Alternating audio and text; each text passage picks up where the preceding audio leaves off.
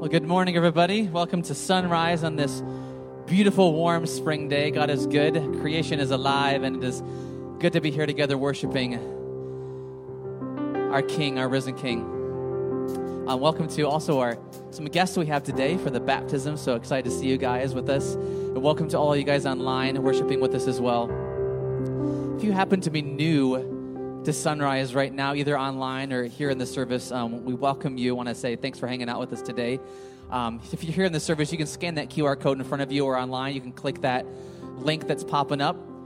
We just invite you all to just head to our website through that link or through that form. You'll see a little spot on our page where you can click on that says something about being new. You can click on that and fill out a couple questions that we have. You can ask some questions about us, kind of peruse the website while you're there as well. And just for filling out that form, filling out a little bit of information, we'd love to send you a gift later this week to say thanks for visiting and hanging out with us. So God is good. We're going to sing several songs to start off worship today. A couple of them really speak about the words we sing, and as we worship and as we sing, things change and the atmosphere changes, and enemies flee when we sing. So as we worship today, embody those words. Sing those songs over your life today. Sing those songs over your family as we ask for hope and ask for joy in our lives. Why don't you guys stand with us as we worship and sing together?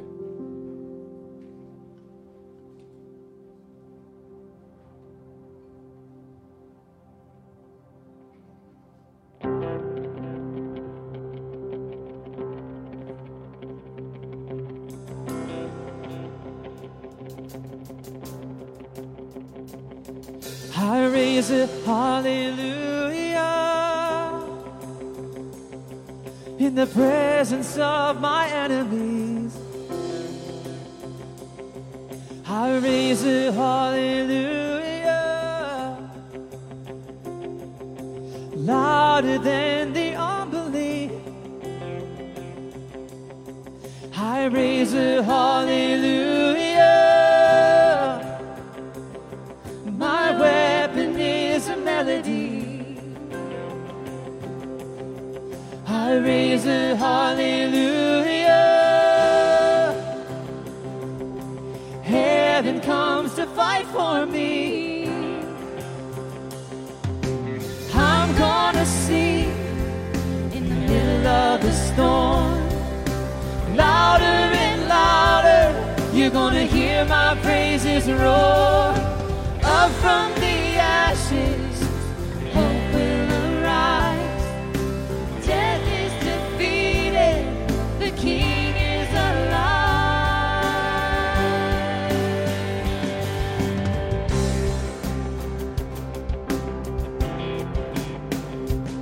So I raise a hallelujah with everything inside of me.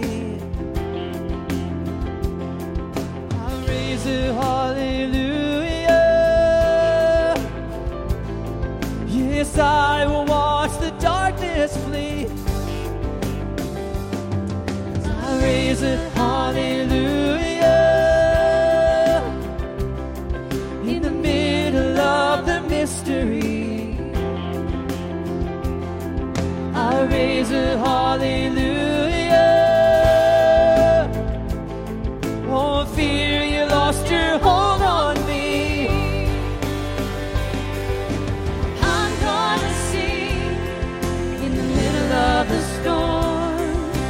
Louder and louder, you're gonna hear my praises roar.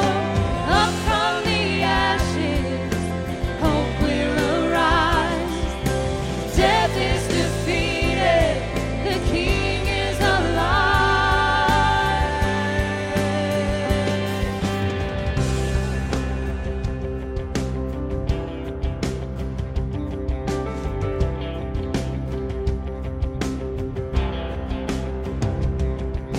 Sing a little louder. Sing a little louder. Sing a little louder. Sing a little louder. Yeah, sing a little louder. Sing a little louder. Sing a little louder. Sing a little louder. Oh, sing a little louder. In the presence of my enemies. Yeah, sing a little louder. Louder than the unbelief. Sing a little louder. My weapon is a melody. Sing a little louder. Heaven comes to fight for me. Oh, sing a little louder. In the presence of my enemies. Yeah, sing a little louder. Louder than the unbelief. Sing a little louder. My weapon is a melody. Oh, sing a little louder. Heaven comes to fight for me. Yeah, sing a little louder. I'm gonna sing in the middle of the storm. Louder and louder. You're gonna hear my praises roll. Up from the ashes, Hope will arise. Death is defeated. The King is alive. I'm gonna sing in the middle of the storm. Louder and louder. You're gonna hear my praises roar. Up from the ashes, hope will arise. Death is defeated. The King Is alive. I raise a hallelujah. I raise a hallelujah. I raise a hallelujah. I raise a hallelujah.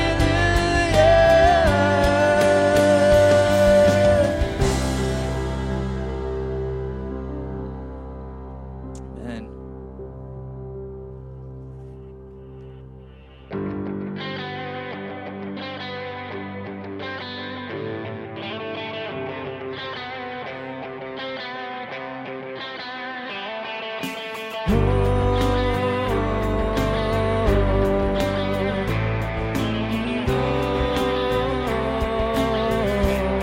So let praise.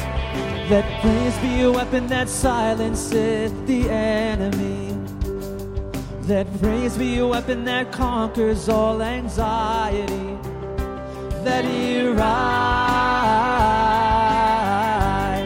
Let praise arise.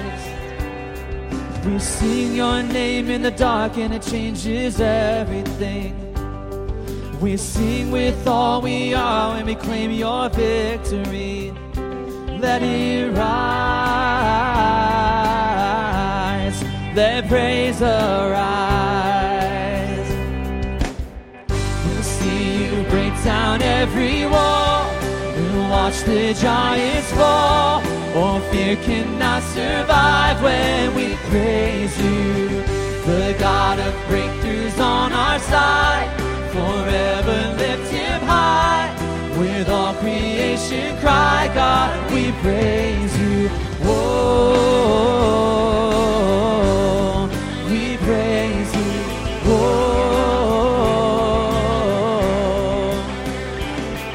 let faith be the song that overcomes the raging sea. Let faith be the song that calms the storm inside of me. Oh, let it rise. Let faith arise. Let it rise. We'll see you break down every wall. We'll watch the giants fall. We cannot survive when we praise you. The God of breakthroughs on our side. Forever lift him high. With all creation cry, God, we praise you. Oh, we praise you. Oh, this is what living looks like. This is what freedom feels like. This is what heaven sounds like. We praise you, we praise you. This is what living looks like. This is what freedom feels like. This is what heaven sounds like. We praise you, we praise you. This is what living looks like. This is what freedom feels like. This is what heaven sounds like. We praise you, we praise you. Oh, this is what living looks like. This is what freedom feels like. This is what heaven sounds like. We praise you, we praise. We'll see you break down every wall. We'll watch the giants fall. For fear cannot survive when we praise you. The God of breakthroughs on our side, forever lifts him high. With all creation cry, God, we praise you. We'll see you break down every wall. We'll watch the giants fall. For fear cannot survive when we praise you. The God of breakthroughs on our side, forever lifts him high. With all creation cry, God, we praise you. Oh, we praise you. Oh, we praise you. Oh, we praise you. Oh, we praise you.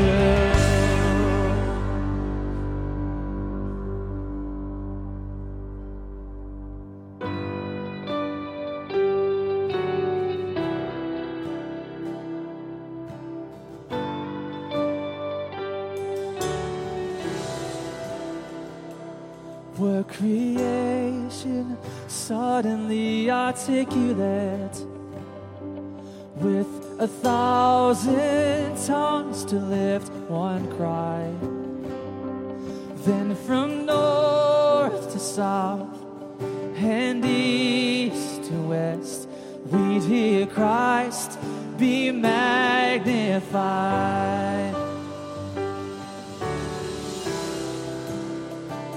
And were the whole earth suddenly his eminence, his name would burst from sea and sky. From rivers to the mountain tops, we'd hear Christ be magnified. Sing it out, Christ be magnified. And oh, Christ be magnified. Just let his praise arise. Christ be magnified in me. And oh, Christ be magnified from the altar of my life. Christ be magnified in me. Yeah.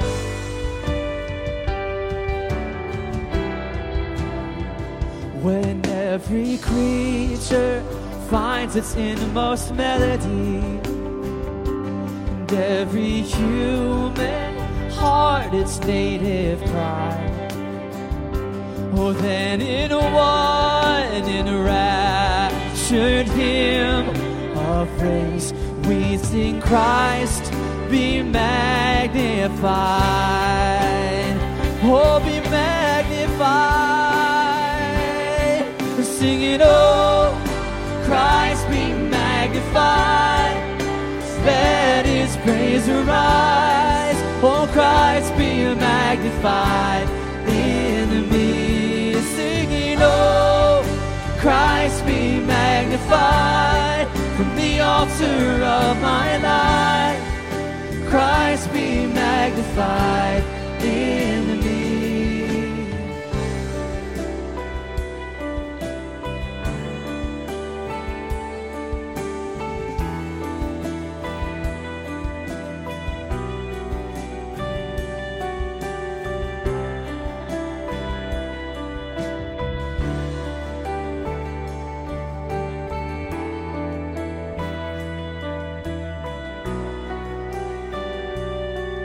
And I won't bow to idols. I'll stand strong and worship you. If it puts me through the fire, I'll rejoice 'cause you're there too. And I won't be formed by feelings. I'll hold fast to what is true. If the cross brings transformation, I'll be crucified with you. 'Cause death is just the doorway into resurrection life. If I join you in your suffering, then I'll join you when you rise. And when you return in glory with all the angels and the saints, my heart will still be singing, my song will be the same. Oh, Christ be magnified, just let his praise arise. Christ be magnified in me. Sing it, oh, Christ be magnified from the altar of my life. Christ be magnified in me. Sing it, oh, Christ be magnified. Just let his praise arise. Christ be magnified in me. Sing it, oh, Christ be magnified from the altar of my life. Christ be magnified in me.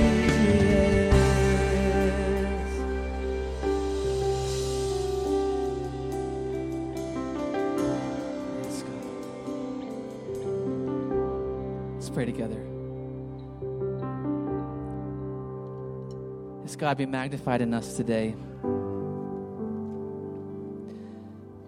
It's the words of these songs. We cry out with creation. Creation sings your praises, God. And even as right now when we step outside, we sing creation coming back to life, springing back to life. And we read in the scripture that even the rocks cry out to you, the oceans roar. Creation longs to be made whole again, for Eden to come back, and Jesus, for you to come back one day when all is restored and all is made new. God, we long for that day. But in anticipation of that day, God, we worship you. We sing and bring you praise. Because God, as we do that, as we praise and as we sing, we know it changes things. It changes our hearts, and it draws us closer to your heart, God. The enemy flees. Anxiety and depression lessen as we draw close to you, Jesus. So may we be reminded of that this week. Whenever the enemy tries to push in on us, reminding us of what we lack or what we fail in, may we instead turn to you, Jesus, and sing praise and let that change our hearts. God, we thank you, for your love, for your goodness and kindness. We give all these things to you in Jesus' name, amen. You guys can take a seat. Well, good morning again. It is such a beautiful morning, and as Dan mentioned earlier, great to see families here for baptism and the beautiful weather outside. My name is Carissa Dupuis, and I am a partner here at Sunrise. And I just want to draw your attention to a few announcements, some exciting things we have coming up over the coming weeks. And all of these announcements and the information can be found by either looking at the slide or by scanning your phone on the QR code of the seats in front of you. We are working on putting together a summer events calendar, just some neat opportunities for people to get together and have some fun over the course of the summer. And we're still looking for more input. So if you would like to host an event or if you know of something really neat going on, then you can send an email to the email address on the screen, info@sunrisemin.org, and we'd love to get that included. Also, before we get into summer mode, we are going to be hosting another partnership class, and this is just a great way if you want to find out more about the church, ask some questions, maybe answer some too, get to meet the staff and just hear more about Sunrise, then that's going to be coming up soon. And just, it doesn't automatically commit you to anything. It's just a way to find out more information. Lunch will be provided, childcare, just a great opportunity to get to know more about Sunrise. And also, next week, probably a lot of us are aware, is Mother's Day. And there are going to be some neat things going on that morning for moms. I guess there are some surprises in store. But also, there are going to be some opportunities to get some pictures taken. So, moms, this is a great reason to tell your kids that they have to dress nicely for church on Sunday if you want them to, and come and just have a photo taken. Also, as Dan mentioned earlier as well, if you are visiting this morning, we would love to get to know you more and also send a gift your way. So if you are watching online, you can just look for that link in the comments section. Otherwise, if you're here in person, again, scan that QR code and we'll just have a couple questions for you to help you get connected and to say thank you. To confuse those of you who are visiting for the first time or joining us for the first time online, my name is Dan. I did not suddenly grow a beard and shrink between the time I was over here and here. But thanks for being here this morning. I don't know if you online can hear it or not, but one of the best sounds in this room whenever we're gathered is the sound of kids. If you're here with a child, you're visiting or you've been here for a while, we want you to know that we consider kids to be an important part of who we are. They're not a hurdle to community, but an important part of our community. So if they're walking around, they're making noise, that's okay. We love it. One of the things that we get to do occasionally as a community of people who want to follow Jesus well together is to celebrate the gift of life that comes in the form of a baby. And this has been happening for thousands of years, where the people of God come together and bring before the people of God and God himself a child who has been born, to stay together as the biological family and as the spiritual family around that baby, that we want this child to know who God is. And so that's what we get to do this morning. We've got the Deemers who are here. You guys can go ahead and come on up. With Brooklyn Joe, I'll go ahead and put her picture up here so you guys can see her. She sneaked up there earlier during one of the songs. Look at that picture. Got Mason and Taylor coming up too. Awesome. And while they're coming up, here are a couple of verses that Brooklyn's parents have chosen for her. Be brave, be strong, and courageous. Do not be afraid. Do not be discouraged. For the Lord your God will be with you wherever you go. May the Lord give his angels charge over you to guide you in all your ways. I'm going to go ahead and put this on. Good morning, Mason. Good morning, Taylor. It's okay. You don't have to say anything. Jen and Jeff. Is that better there on the inside? Okay. We are excited that there's a new life here in not just your family, but in the life of this church. And so as parents, knowing that you are not perfect, you stand here today as people who are bringing Brooklyn in the presence of these people who are joining us here in person and online to say that Brooklyn is a gift from God. And so a question that we would love to hear an answer to from you is, will you do the best that you can to raise Brooklyn to someday come to know and love Jesus in the same way that you do? If you will, say yes. Okay. Partners and family, you guys go ahead and stand up if you want to, because this family cannot raise children on their own. I mean, they can, but nobody really wants to do that. It is good to know that there are people surrounding them who can offer hands of support, who can offer listening ears, who can offer kind words. And we as a community of people want to stand with this family and to together declare two things. And if this is what you want to declare, when I'm done saying these two things, I want you to say, we will. Number one, will you be a people who will do all you can to offer helping hands, listening ears, and encouraging words to Brooklyn and to her parents? That's number one. Number two, will you, though you are not perfect, do everything you can to help this little girl and her siblings Know that Jesus is the one who brings life, that he transforms this world with his love and his grace. If you will do that, and if you're joining us online, you can type "I will" in the comments if you want to. But if you will commit to that, will you say together, "I will"? We are so excited to see you up here, Brooklyn. We are so excited that you are here with your pretty bracelet. It's beautiful. And your hair tie. Is that what that's called, a hair tie? A barrette? A little bow? Okay. I don't wear them often, so I get confused. Brooklyn, we are excited to baptize you in the name of the Father, and the Son, and the Holy Spirit. God, we pray that you would be with this family in ways that are helpful in the sleepless nights, in the high moments of great joy, that you would be with Brooklyn in a way that she can see you in our presence and through the lives and actions of her mom and dad and her siblings. God, thank you for life. Help us to be a people who are living our lives in the direction of you. In Christ's name, amen. All right, now, Mason, before you go, I'm going to give you this book, okay?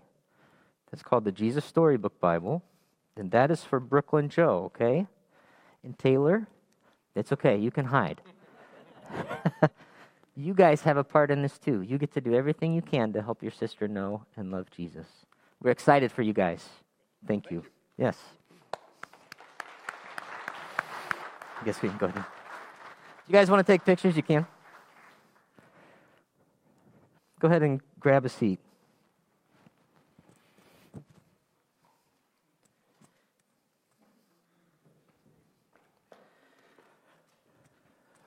So several of you have been financially and prayerfully partnering with an organization in India called Christ for India. Some of you have been here when you have heard Pastor Abraham speak. If you have, if you know about Christ for India, if you know about Pastor Abraham, would you just shoot your hand up in the air? Okay, yeah, so a good number of us. During this time period where COVID has been very present in our world and we've changed the way that we have been meeting, we have partnered formally as a church with Christ for India. Now, for those of you who don't know about Christ for India, let me catch you up to speed a little bit. Pastor Abraham is a man who is passionate about spreading God's word. He is Indian. He is from India. He lives there, and he has done the hard work of starting a Christian school, Christian college, hospitals, all kinds of different organizations that help people see and know the love of Jesus. Now, in India, the population there is significantly greater than the population here. When they count up all of their people, I learned this from Steve Vanderwerf. When they count up all of their people in a census, their margin of error as they count them is the size of the population of the United States. The place is huge. People there don't often know of Jesus. And so what Pastor Abraham has done is he's got these churches that have started, and he wants to reach the villages, over 600,000 small villages spread out throughout India, people who have never known Jesus' name, people who are following the Hindu gods. And he will send a person from the church and say, you've been called to go here. They don't get together, and the person doesn't get to say, like if we wouldn't say to Dan Dupuy, okay, where do you want to go to plant a church? And he gets to pick and say, you know what, the east side of Grand Rapids, I'm really feeling it there. No, we would say to him, okay, you're going to go to this place you've never been before, and we're going to pray for you. And that family or single person goes to that village, and the first person that they are going to get to join their church is likely the person who will beat them up because they are a Christian. The hope is that, and it's bananas that they've realized this is an actual strategy that works, but the pastor who goes to a location, starts to tell people about Jesus, is beaten up by folks who don't embrace the same Jesus that this pastor does, and then at some point in their lives, this person who abused the pastor comes back and says, hey, would you pray for me and my family? We've got some stuff going on. And that person eventually joins the church, and then others do too. So you've got a very difficult ministry structure that is working well. And they're a group of people who move forward without having the full playbook written first. So there are lots of questions, lots of need for prayer, lots of need for relational and financial support. You add on top of that the reality of COVID, which we're not hearing about in our news, how it's impacting India, but they are experiencing over 300,000 cases a day. They just hit 400,000 cases a day yesterday. And they've got almost 4,000 people dying every day. Now, that's a lot of people. This has put Pastor Abraham and Christ for India in an extremely difficult position. Some of these pastors and their families are unable to pay for their spouse to be buried. They don't know how they're going to continue doing what they are on the mission field. And so we, as fellow brothers and sisters of Christ who stand together with Christ for India, want to do what we can to help them. Their primary ask is for prayer. Their secondary ask is for financial support. Now, directors, hold on a second here. Bear with me. We are not in a great financial position here at Sunrise. We're a little bit behind budget. But here's the fact of the matter. Our basic needs are being met. Christ for India, they have a significant need for help right now. So I've got a video here that I want to share with you that's from Pastor Abraham, and I'm going to post on Facebook after this is done a link where, should you choose to, you can financially contribute to the needs that are going to be expressed here. So here's a video from Pastor Abraham that I believe should play. My dear friends, this is Abraham talking to you all the way from India. Well, you may be in any part of the world, in any country, but India is the headline news on your television, on your news channel.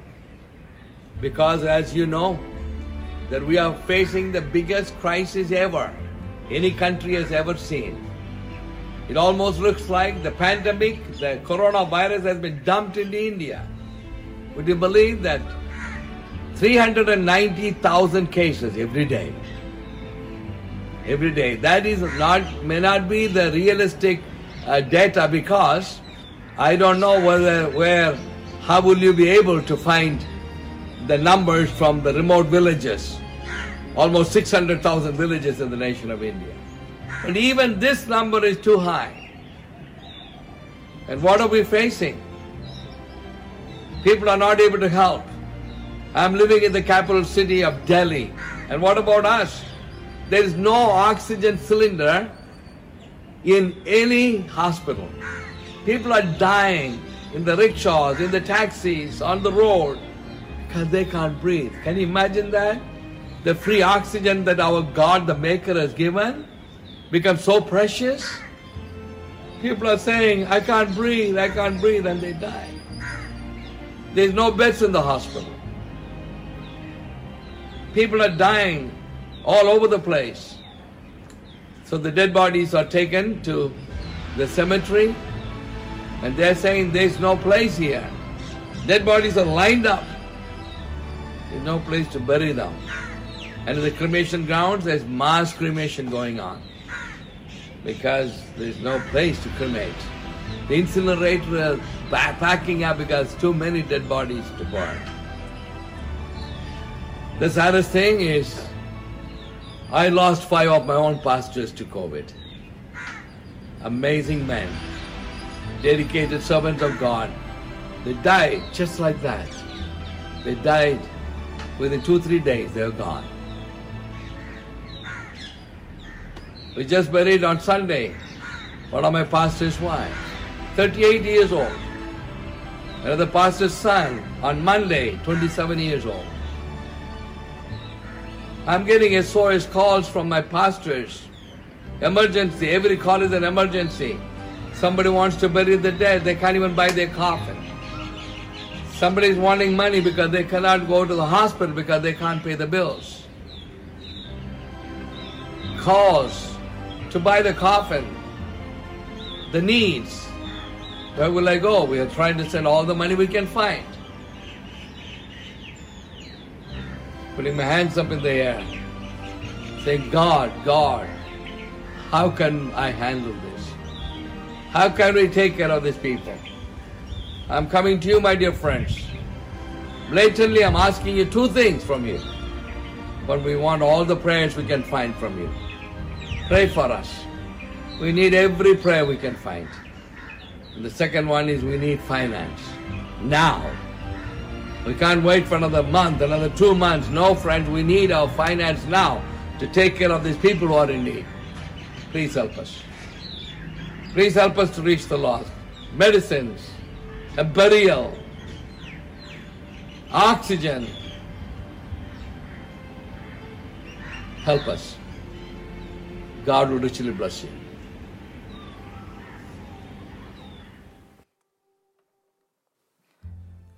So if you would like to give to that, there's a link that I just posted on Facebook.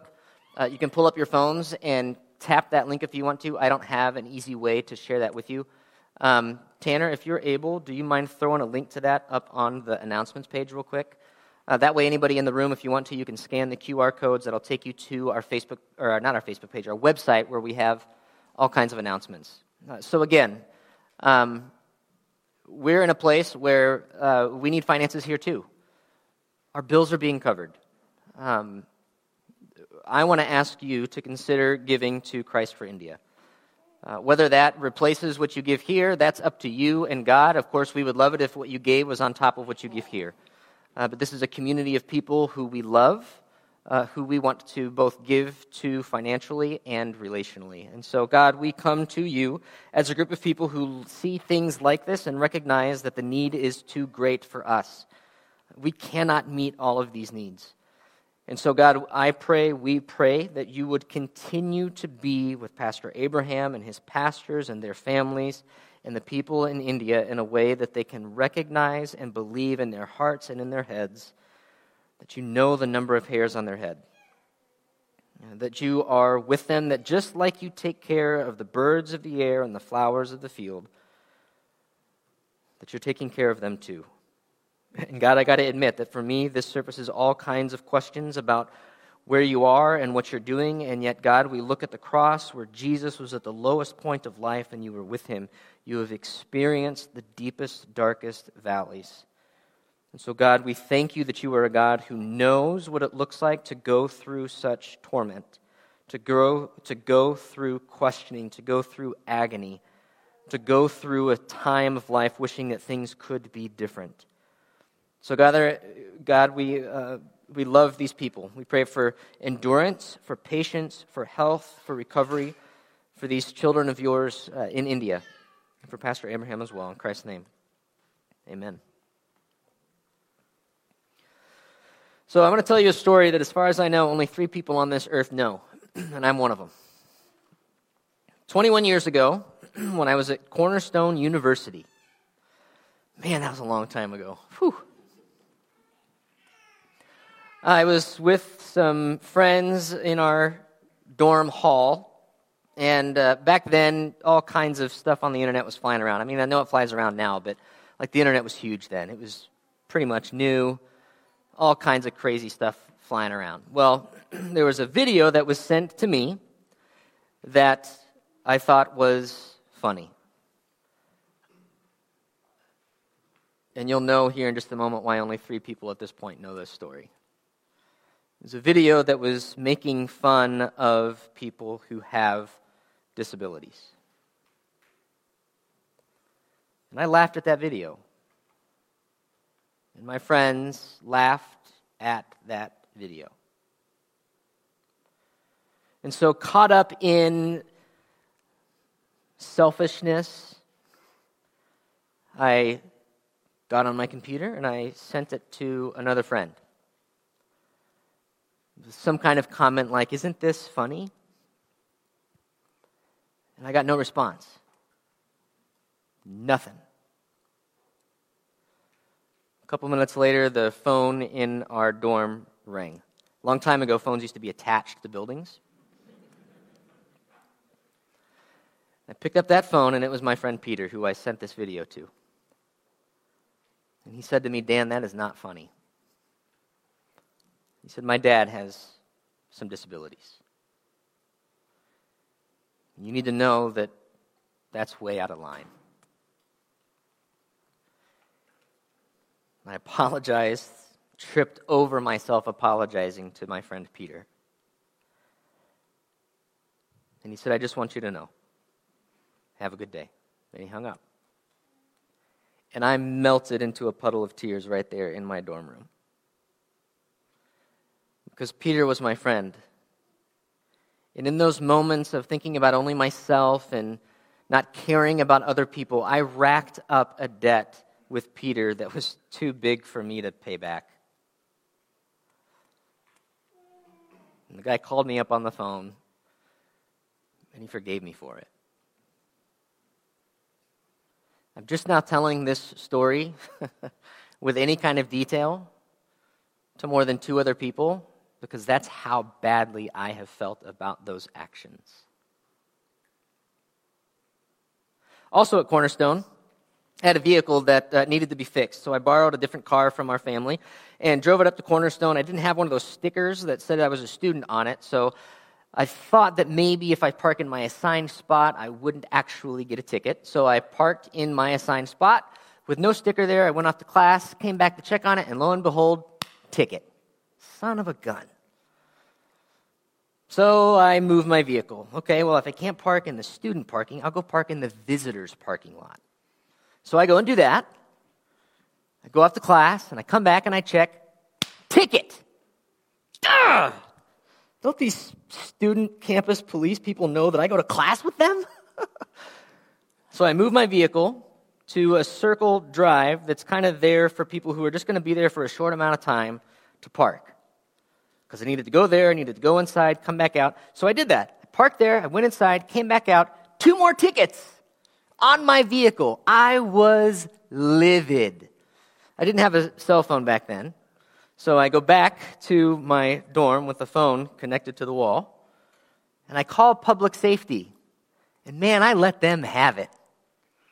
You people, don't you get it? Like, I'm borrowing a vehicle. I'm in a spot where I can't do what you're asking me to do.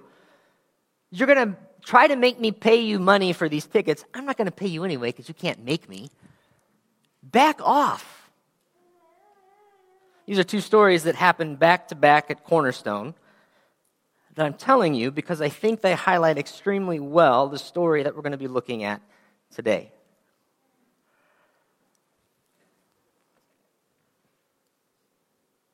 There's a story in Matthew chapter 18 that Jesus says. Peter came to Jesus, here's a little bit of the context, and asked, Lord, how many times should I forgive my brother or sister who sins against me? Up to 7 times? And so right here is our primary cue of what it is that's happening. This is a story, this is a conversation about forgiveness. And Jesus answers and says, I tell you, not 7 times, but 77 times. Therefore, the kingdom of heaven is like, and this is the phrase that we have been looking at over the last few weeks. What does this kingdom of God look like? Because it is a kingdom that has started to unfurl with the death of Christ on the cross, and we are waiting for it to be fully revealed in this world now. So what does this kingdom look like? Well, Jesus tells us it looks like a king who wanted to settle accounts with his servants. And so as he began the settlement, a man who owed him 10,000 bags of gold was brought to him. Let's push the pause button here for a second. 10,000 talents might be what your Bible says, or 10,000 bags of gold. Let's kind of do the math. 1 talent is worth 20 years of wages. So I looked up Jennison and just looked up the per capita income of Jennison. This means the amount of money that if you count up every person and assigned a dollar amount to everybody, you make $30,000. Every one of us is worth $30,000. Woohoo! So times 20, that's $600,000 in Jennison. I didn't type that correctly. But the total gets to $6 billion. $6 billion is what this first servant who comes to the king owes as a debt to the king.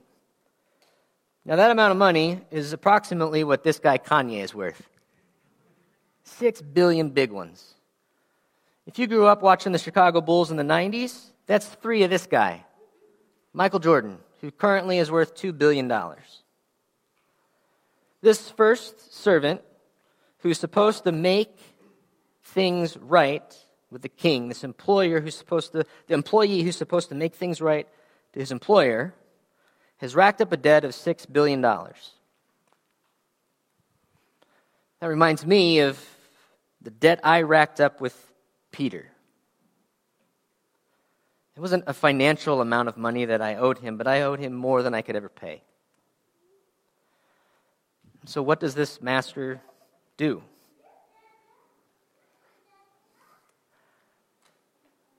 The man who owed him 10,000 bags of gold was brought to him. And since he was not able to pay, the master ordered that he and his wife and his children and all that he had be sold to repay the debt.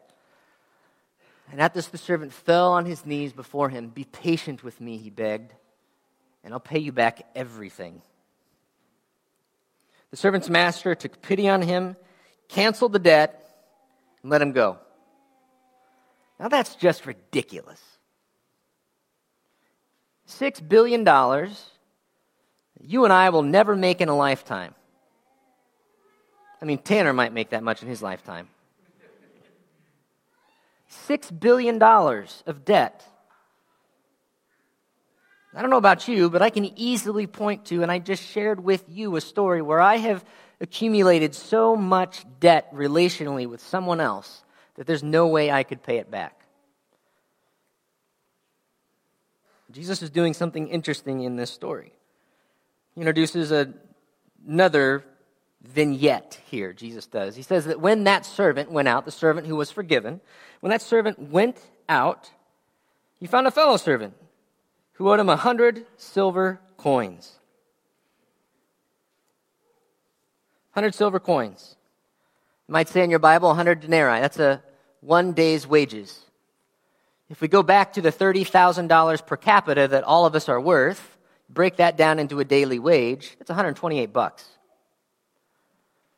So this servant, number one, who was forgiven $6 billion worth of debt, goes and finds his coworker, his friend, his cousin, son, spouse, neighbor, and completely forgetting the fact that Peter had forgiven him for sending such an awful video, goes to the public safety people and says, "You people are ridiculous. I owe you nothing. What is wrong with you?"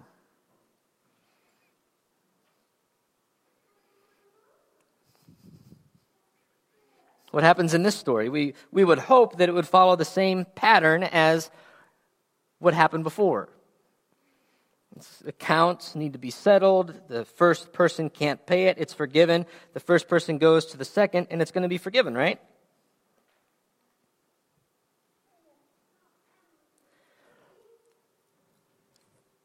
Instead, sorry, the text here is really small.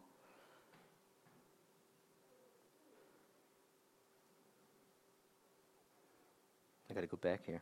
So when the servant went out, he found one of his fellow servants, here we are, who owed him 100 silver coins. He grabbed him and began to choke him. "Pay back what you owe me," he demanded. His fellow servant fell to his knees, just as the first servant did, and begged him, "Be patient with me, and I'll pay it back." But he refused. Instead, he went off and he had the man thrown into prison until he could pay the debt. When the other servants saw what had happened, they were outraged and went and told their master everything that had happened. Then the master called the servant in, the first guy, and said, "You wicked servant. I canceled the $6 billion debt of yours because you begged me to. Shouldn't you have had mercy on your fellow servant just as I had on you?" So in his anger, his master handed him over to the jailers to be tortured until he could pay back all that he owed. "This is how my heavenly Father will treat each of you unless you forgive your brother or sister from your heart." Those are not easy words to hear. Stories like this are meant to do a couple of things for us. Number one, they're supposed to help us see what the kingdom of heaven looks like, to help us understand what it looks like to live right side up in an upside down world. When God created the world, he made it objectively right. Humans got involved and we decided that we knew what was right and twisted the world upside down and broke it. And Jesus comes to the earth and he says, this is what life should look like on earth. He preaches the Beatitudes. He tells stories about helping someone who's been beaten up alongside of the road. And here we find him telling this story of a man, a person who has been forgiven a debt that they could never, ever pay back. And this points us to the second purpose of this story. This story forces us, if we are a people who listen, to look internally, to look at the places in our lives where we have been that servant, where whether it's been with people or even with God directly, we have incurred such a huge debt that we can't do anything to pay that debt back. Now, those debts can be incurred by thinking that we have all of the answers. If I just have the right checklists, if I just work hard enough, if I just get the best grades, then I am living the life that God wants me to have. If I can just get my kids to do that, then they will be living the life that God desires for them. That, I would like to submit to you, is just as wrong as Adam and Eve saying, if I have things figured out by myself, then I'll make the world right.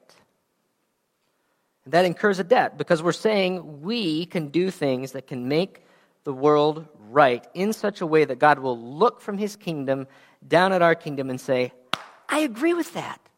That is a perfect representation of me. So perhaps you're one of these people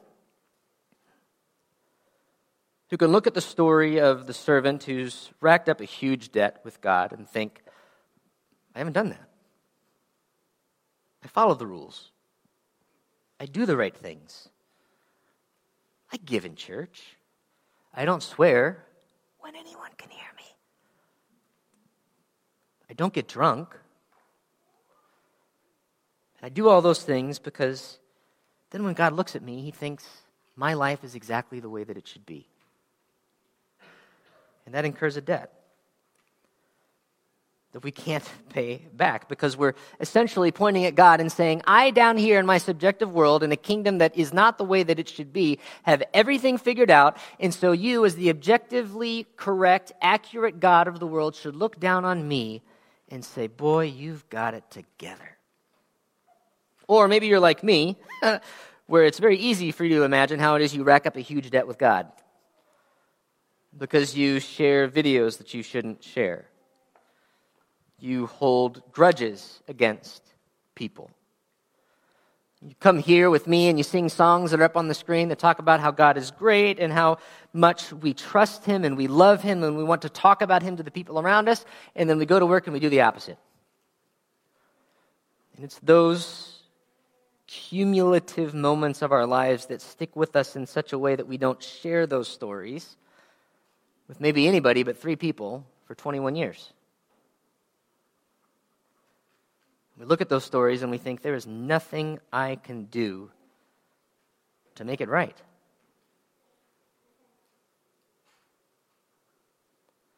But in this story, the servant who has been forgiven $6 billion is the archetype of all of us who claim to follow Jesus. All of us who have said to God, I cannot fix my life and I need you and the way your kingdom looks to invade my life and forgive me. Scripture tells us that when we fall on our knees, when we demote our idea of ourselves enough to submit to God's idea of the way things should be, we submit to say that Jesus is God himself who has come to show us the path to God. And God looks at that and he says, you know what? You're forgiven. That's all you need. And that feels great. It is wonderful to know that no matter how huge our debt was, that when we come to the King of the kingdom and we say, God, I cannot pay this back. Would you forgive me? Would you take care of that for me? He does it. Now, I don't dance very well, but inside, man, when that kind of stuff happens, I'm dancing. I grew up Baptist. So like during song time, some of you guys see me. Like this is good Baptist worship. You online can even see how awesome this is. But man, on the inside, I am a party when we're singing great songs. I say that because some of us, externally, we can raise our hands during songs. We can say with our words and with our hearts that God is good as we sing songs, and we can live lives where we say that is true as well. We can become a walking advertisement of what this exchange where we have been given so much forgiveness looks like. And we can bring that to the people around us and say, if you only knew the King that I know, your debts could be covered just like mine are. But the problem is, we become a people who think that, nah, you only fell down on one knee. Man, you really said some mean things to me. You voted differently than I do. I heard you swear once. You cheated on your spouse. I don't know. I think you're going to have to do some groveling.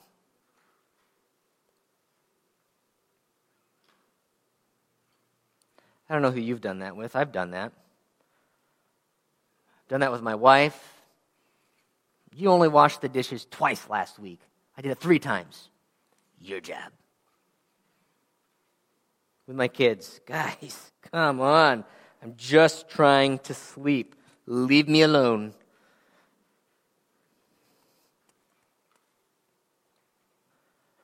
What the story is trying to help us see, trying to help me see, is that with God's forgiveness in our lives for the huge debts that we have racked up with Him, we've received so much grace that we are too rich to not share it with other people. The kingdom of heaven is not like the kingdom of this world where we accumulate all that we can to make ourselves better. We do that with our money, we do it with baseball cards, we do it with cars in the driveway, we do it with friends, we do it with likes on Facebook. And God forbid we do anything that would reveal in any way that we've done something wrong. And as soon as somebody does something wrong, they misstate something in a sermon, or you disagree with their political stance, or they post something on Facebook that you don't like, and we pounce on that. And we say, how dare you? We say things like, get your heart right with God. What's wrong with you? And we break fellowship with people. And when we do those things, we are just like the servant who has been forgiven a lot, who walks over to someone else who has done something so insignificant. And we want to choke him out. Jesus tells this story to his disciples, to Peter, to us, answering the question, how many times should we forgive someone? And in his answer, Jesus reveals 2 things. One, it's about quantity.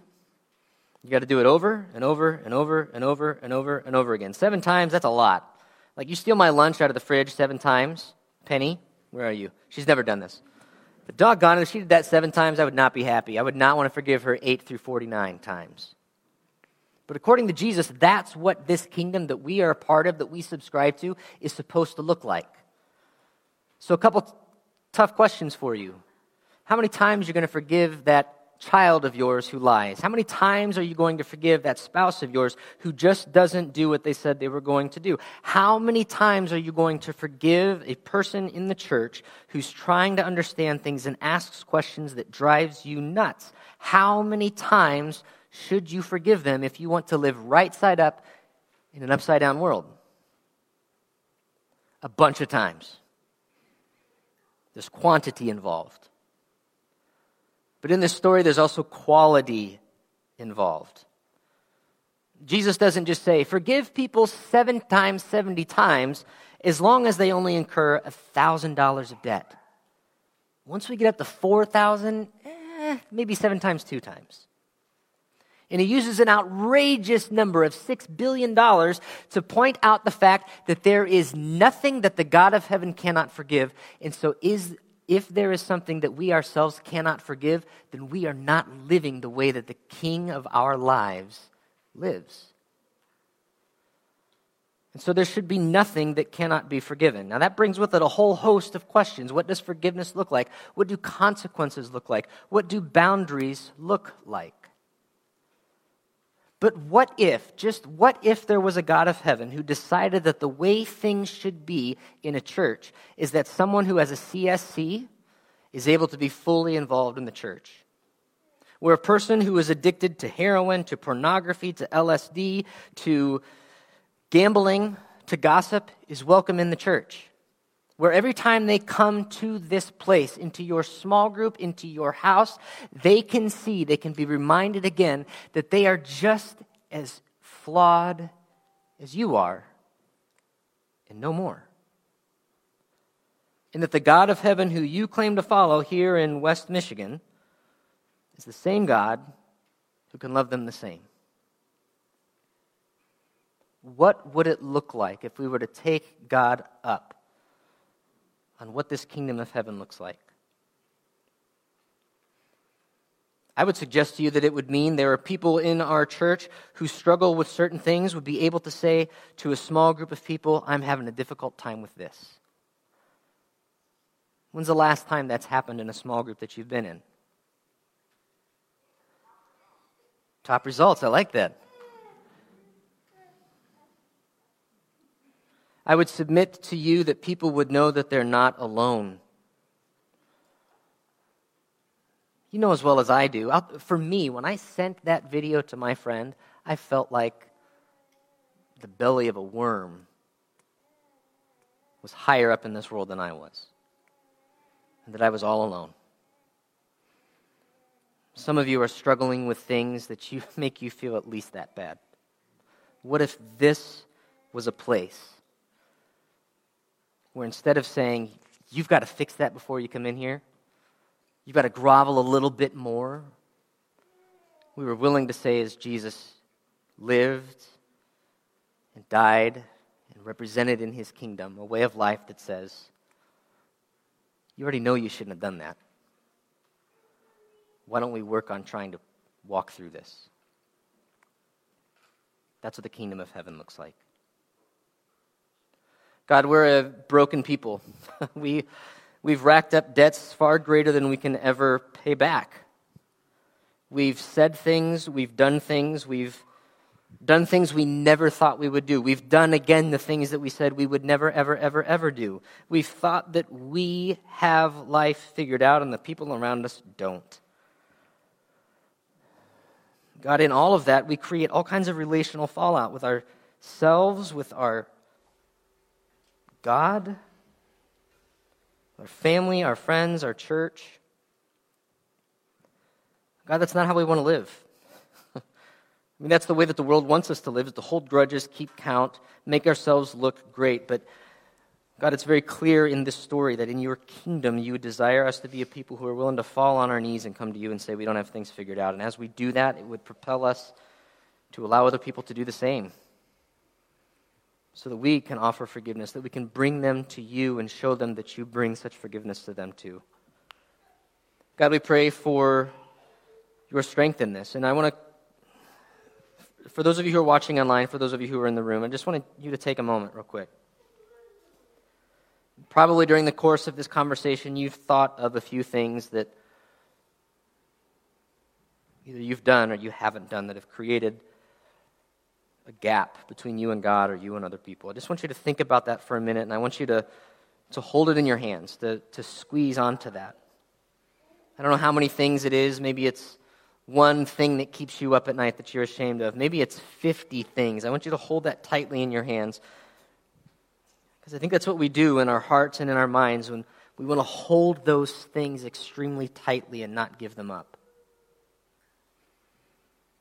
As you're squeezing those hands tightly, I want you to feel the fatigue in your hands and the pressure on your fingers.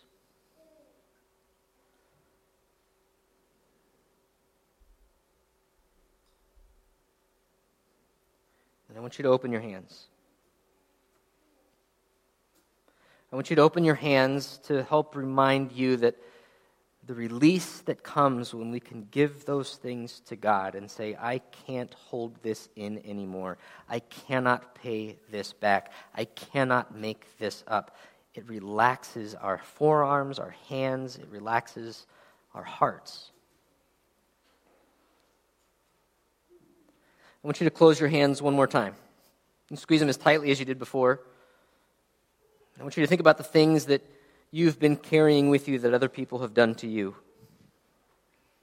Your kids who have disobeyed, your spouse who didn't vacuum when they said they were supposed to. The person down the street who ran into your car or whatever it is. You have an opportunity to keep walking with your hands tight around those situations. You have an opportunity to relationally, to use the words in this passage, choke them out. You can do that. And in doing that, you can choose to not align yourself with the kingdom of God, or you can release your hands. And recognize that just as you are holding things against them, you and God have had an opportunity to hold things against you, and yet through Christ, it's been let go of.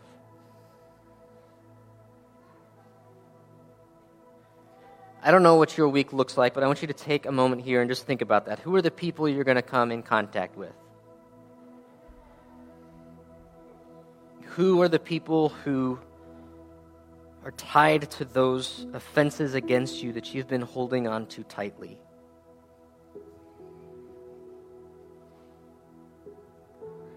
And at this point, you got to make a choice. What are you going to do? You're going to continue to hold on to that and do exactly the opposite of what the God of heaven has done for you, or will you open your hands? And I want to suggest that there's not a way to cop out here. There's not a way to just not to decide. Because not to decide yes is to decide no. Jesus pushes all of us to the point of needing to answer the question in our daily lives: will we live upright in an upside-down world? God, we know that we can only do these things because of your Son. We can only forgive folks because of how you've forgiven us. It's because of your Son alone, the one that we find our redemption in, that we can offer any kind of redemption, reconciliation to the people around us. And so we sing this song in part to confess that, to confess our hope in you.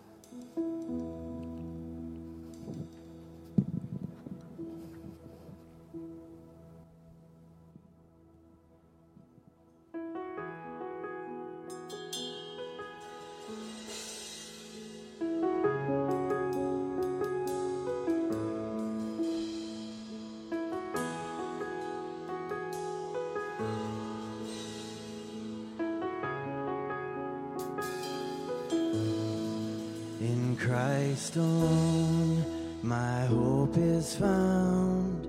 He is my light, my strength, my song.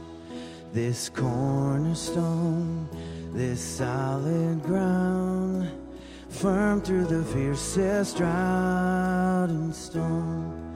What heights of love, what depths of peace, when fears are stilled, when striving cease. My comforter, my all in all, here in the love of Christ I stand.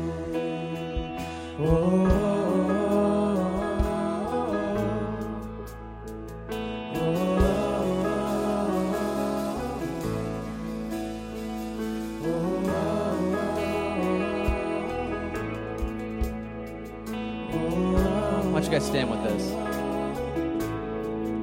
There in the ground his body lay, light of the world by darkness slain, then bursting forth in glorious day, up from the grave he rose again.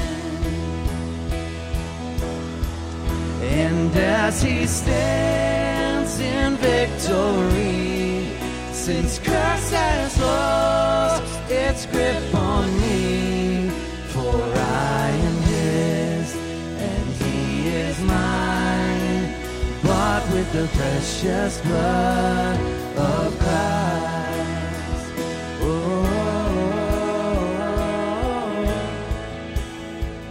oh, oh, oh,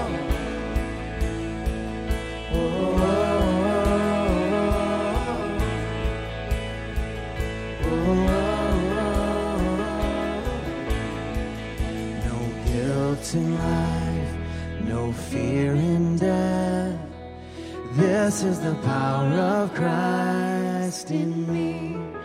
From life's first cry to final breath, Jesus commands my destiny.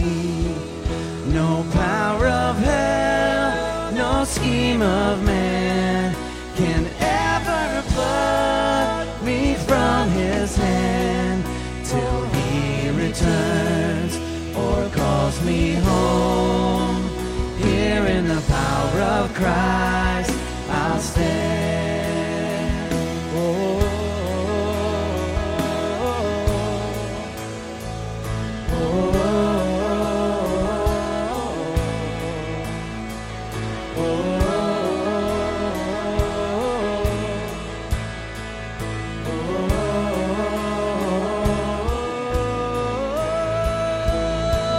I find my strength, I find my hope, I find myself in Christ alone. When fear assails, when darkness falls, I find my peace in Christ alone. I give my life, I give my all, I sing my song to Christ alone, the King of Kings, the Lord of all heaven sings to Christ alone, to Christ alone, to Christ alone, to Christ alone.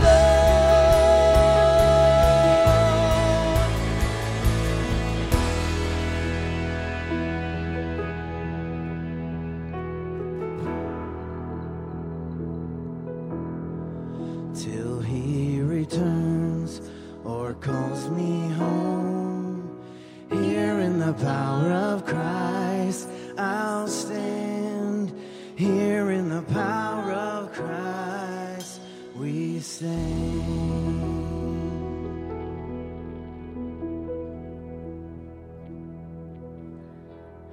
Every one of us holds great power to require that people fit our demands of what life should look like, or to submit ourselves to the demands of our Father. He says that life looks like us resting in the power of Christ that offers forgiveness.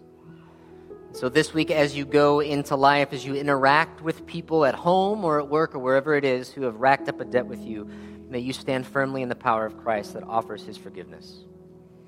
This week, Donna Stelma passed away. Donna is a woman who has loved this church well in the background. She's made meals. If you've gotten a pot pie meal from Sunrise, it was from her. She passed away. Tuesday we'll come together here at 1 o'clock to celebrate her life and to mourn her death. Father, we come to you today as a people who need your hope, your love, and your grace from the moment we are born. And we are dedicated, and we grow up and go through school, and we come to know you, and we have families of our own, and we invest in other people, and even when we pass.